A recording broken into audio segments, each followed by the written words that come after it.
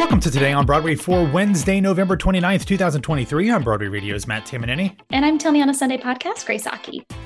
Grace, it is really cold here in Florida. We're recording at like 6:15. It's 52 degrees. Like I had to put a sweatshirt on today. I was so freaking cold. You are embarrassing. New York City is snowing apparently right now, and I am in Beverly Hills and it's 69 degrees.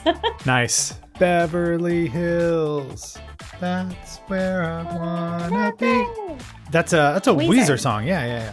Too bad we didn't get to see that on Broadway because their thing got canceled. But anyway, we are going to dive into the news here, Grace, and a very exciting thing to start the show here. Yesterday, it was announced that Tony nominee Eddie Izzard would be returning to the New York stage in a solo adaptation of Hamlet. Eddie, if you might remember, did a one-person production of Great Expectations earlier this year, or was it this year or last year? Last season, either way. But she will return to the stage beginning on January 25th, and it will run through March 3rd at the Greenwich House Theater. Great space there, by the way. She'll be portraying 23 different characters in a production that is being directed by Selena Cattle, and Mark Izzard penned the adaptation. All three of them worked together on Great Expectations. So if you saw that and enjoyed it, chances are that you will enjoy this as well. I kind of love this turn that Eddie is making into like solo adaptations, playing a bunch of characters, like her and Jefferson Mays, kind of like going back and forth, seeing who can do the most characters in one show. Yeah, I was pretty devastated to not see her in the remix tour. If you're not familiar with that, go check that out. But she's now added all of these January dates for the Hamlet production that I physically must be there for. Also, like my partner is like her biggest fan. I'm not kidding, like has several of her stand-up shows memorized. Susie has been a very, very, very big person in our household for a very long time.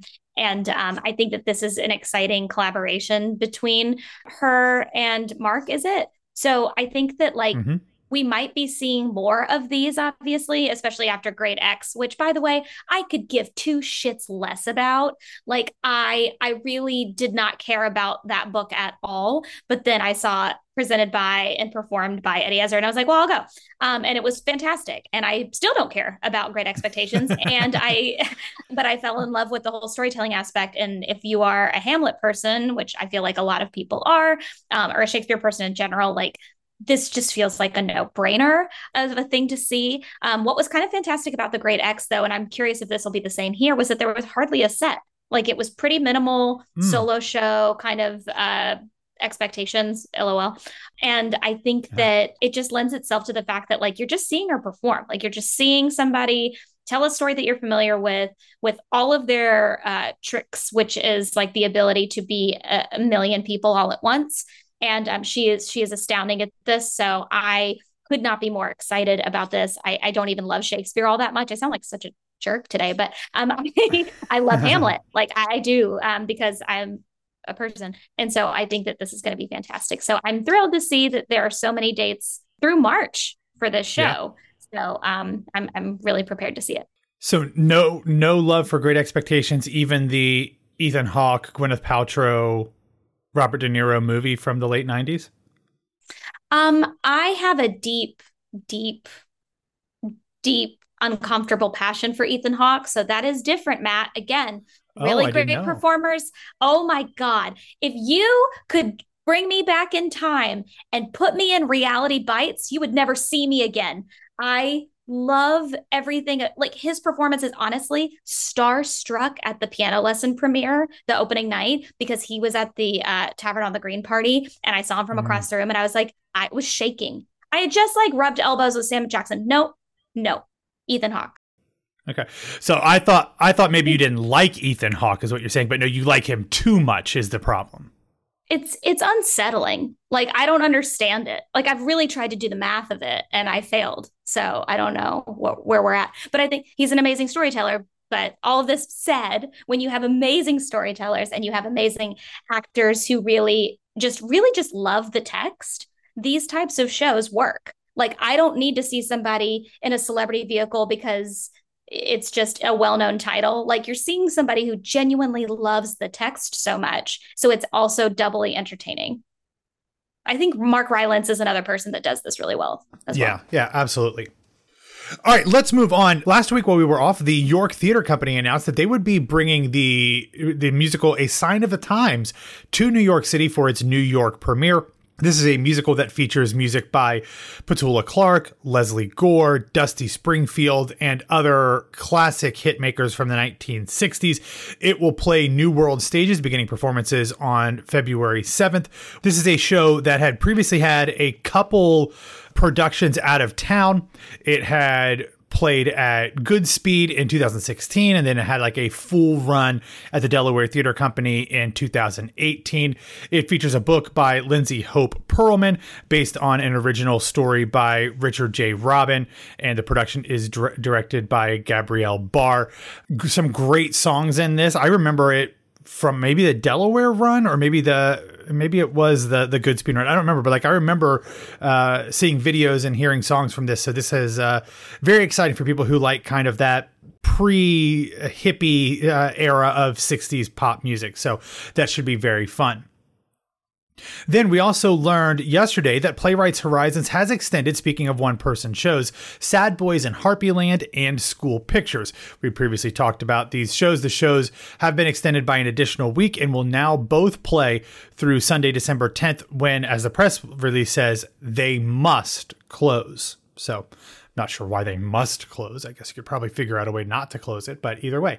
And then, Grace, last week when you and I talked about what we were thankful for, one of the things that we were thankful for was that we were living in the age of Carrie Young. Well, yesterday it was announced that two-time and hopefully soon to be three-time Tony nominee Carrie Young will take part in an industry presentation of a new play by Douglas Lyons called Table 17. It will happen on December 7th in Manhattan. This is a show that concerns Jada and Dallas, who haven't spoken or seen each other since calling off their engagement 2 years ago until tonight. Who's moved on? Who's still holding on? I'm going to be in town for this, so I feel like I kind of maybe have to figure out if I can get into the room to see that happen, Grace. Yeah, that's gonna have to be a yes from me today, dog. Like whatever it is, yes, and Okay. Yes, and yeah, you're in LA, so you have to start quoting Randy Jackson like you're on American Idol. I like that. Very good.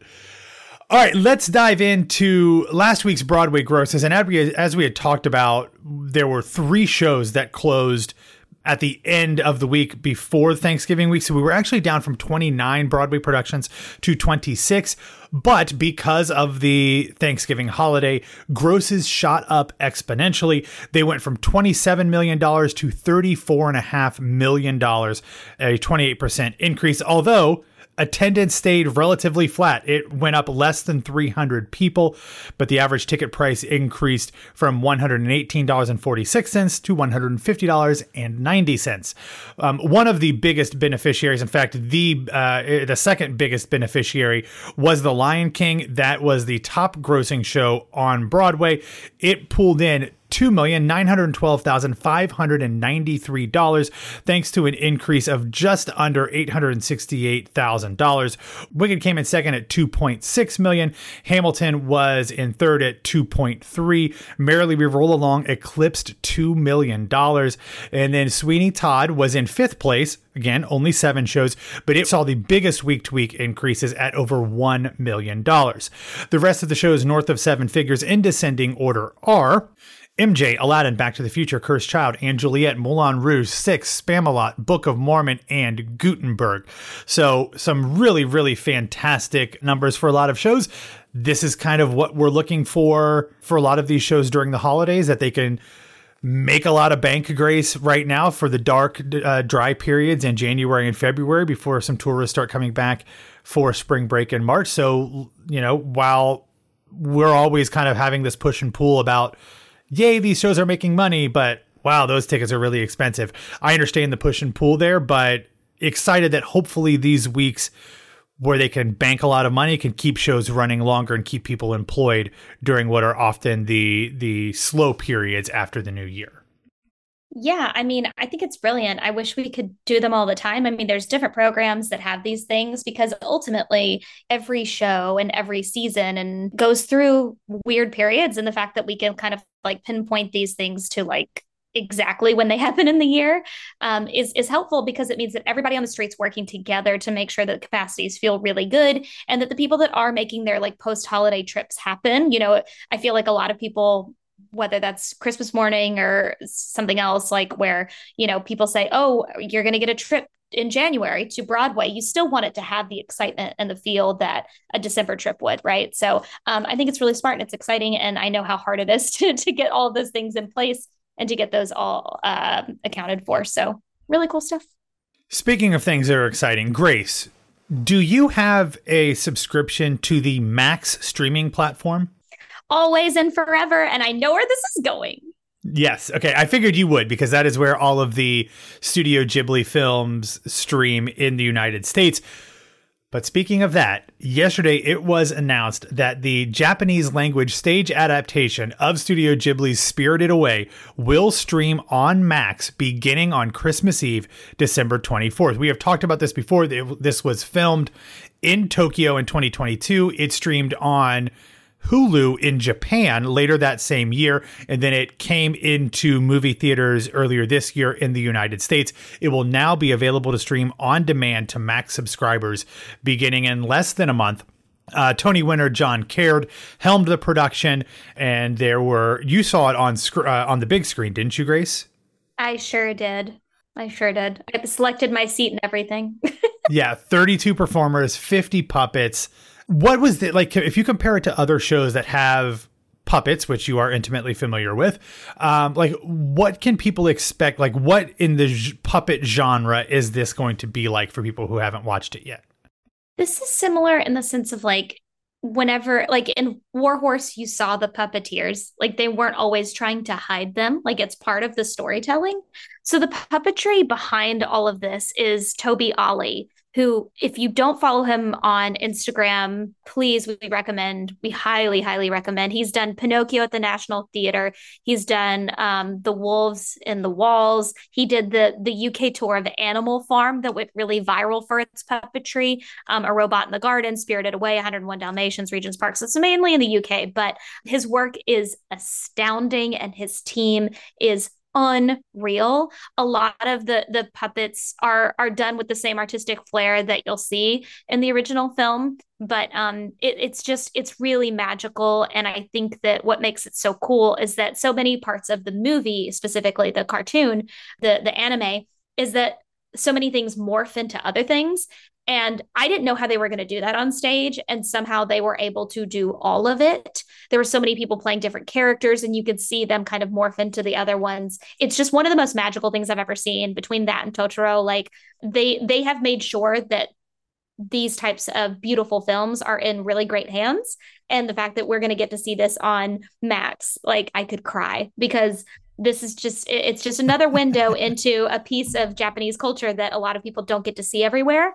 And so if this is a window into the puppetry arts or theater or even into this original film, like go off. It's really amazing. And the two actors that played the lead role double up. So I'm curious how they had two different screenings for that when they were doing it in theaters. So I don't know if are they uploading both actors? Are they super cutting both of these actors into one whole piece just to kind of give them both a moment to shine in this? I'm curious. So that's my question, but I'm thrilled. I believe they are going to put both of them up there, according to this press release. So I think that's what's going to happen, but don't hold me to that. We will find out on Christmas Eve on Max. All right. Speaking of things that are streaming from the stage, the recent big screen version of Titanic, the musical that we saw that was filmed in from the UK tour, that is going to be streaming on Broadway HD beginning on December 15th. So I saw it. I thought it was very fun, very cool to be able to see that show and realize that you didn't have to have this huge, super expensive set to make Titanic work. So we'll be able to check that out in just a couple weeks. And then, Grace, I'm going to wrap up with a recommendation. I'll give you the full article, but a ton of Broadway and theater folks made this year's Forbes 30 Under 30 class. Among them are Jordan E. Cooper, Dylan Mulvaney, Andrew Barth Feldman, Selena Fellinger, Molly Gordon, Lexi Underwood, Aaliyah Chanel Scott, and Renee Rapp. So you can check out the full list. That's always cool. I mean, it's a little hurtful that I was never able to get on a 30 under 30 list or a 40 under 40 list, but still happy for these people nonetheless. I'm not bitter or hurt about it at all, Grace. Yeah, this was the first year where I went, "Aw, she's not under 30. Yeah, sad." It's sad. I'm sorry. Yeah, it's great. I love to see Jordan E. Cooper in this moment. I also think that like Andrew Barth Feldman, let's just say it. There are 2 Jimmy Awards winners in here, and Renee Rapp and Andrew Barth Feldman, but also Aaliyah Scott, who is also a cast member on Sex Lives of College Girls with Renee. She is also a Broadway producer. She won a Tony Award for Parade last year, or this year rather. And she's incredible. I think that she's definitely one to watch if she's not already on your radar as a creative, as a producer, as a performer. Because between her and her producing partner, Thomas, they've got a lot of good stuff in the works. They're also on Gutenberg. Yeah, and she played Nabelungi in the national tour of Book of Mormon, and she also directed Renee Rapp's music video for her song Talk Too Much. So like can literally do just about everything from acting, singing, producing, and directing. So certainly one to watch. The only bad thing about her though, Grace, is the fact that she went to the University of Michigan, and I don't like them. Oh, go Blue. So no, sorry. Not a good weekend. Wasn't a good weekend. I know. Anyway, all right. That is all that we have for today. Thanks for listening to Today on Broadway. Follow us on Facebook, Twitter, and Instagram at Broadway Radio. And you can follow me pretty much anywhere at BWWMatt. Grace, where can people find you? You can find me on all platforms at It's Grace Aki. All right, everybody. Have a wonderful hump day, and we'll be back to talk to you tomorrow.